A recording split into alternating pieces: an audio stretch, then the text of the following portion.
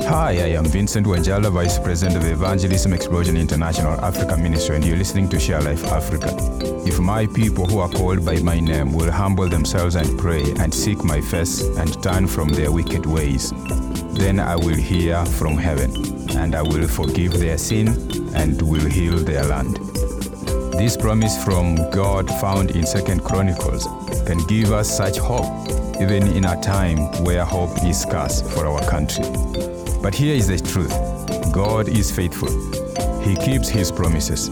So we must humble ourselves, pray, and seek His face.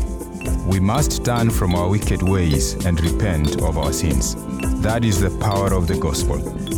When we place our trust in Jesus alone and turn from our sins, when we accept Jesus as the Lord and Savior of our lives, everything changes. And when this happens in person after person, well, our culture and country changes. It heals as we are healed. So let's not delay, let's share the gospel. For resources, visit our website at sharelifeafrica.org.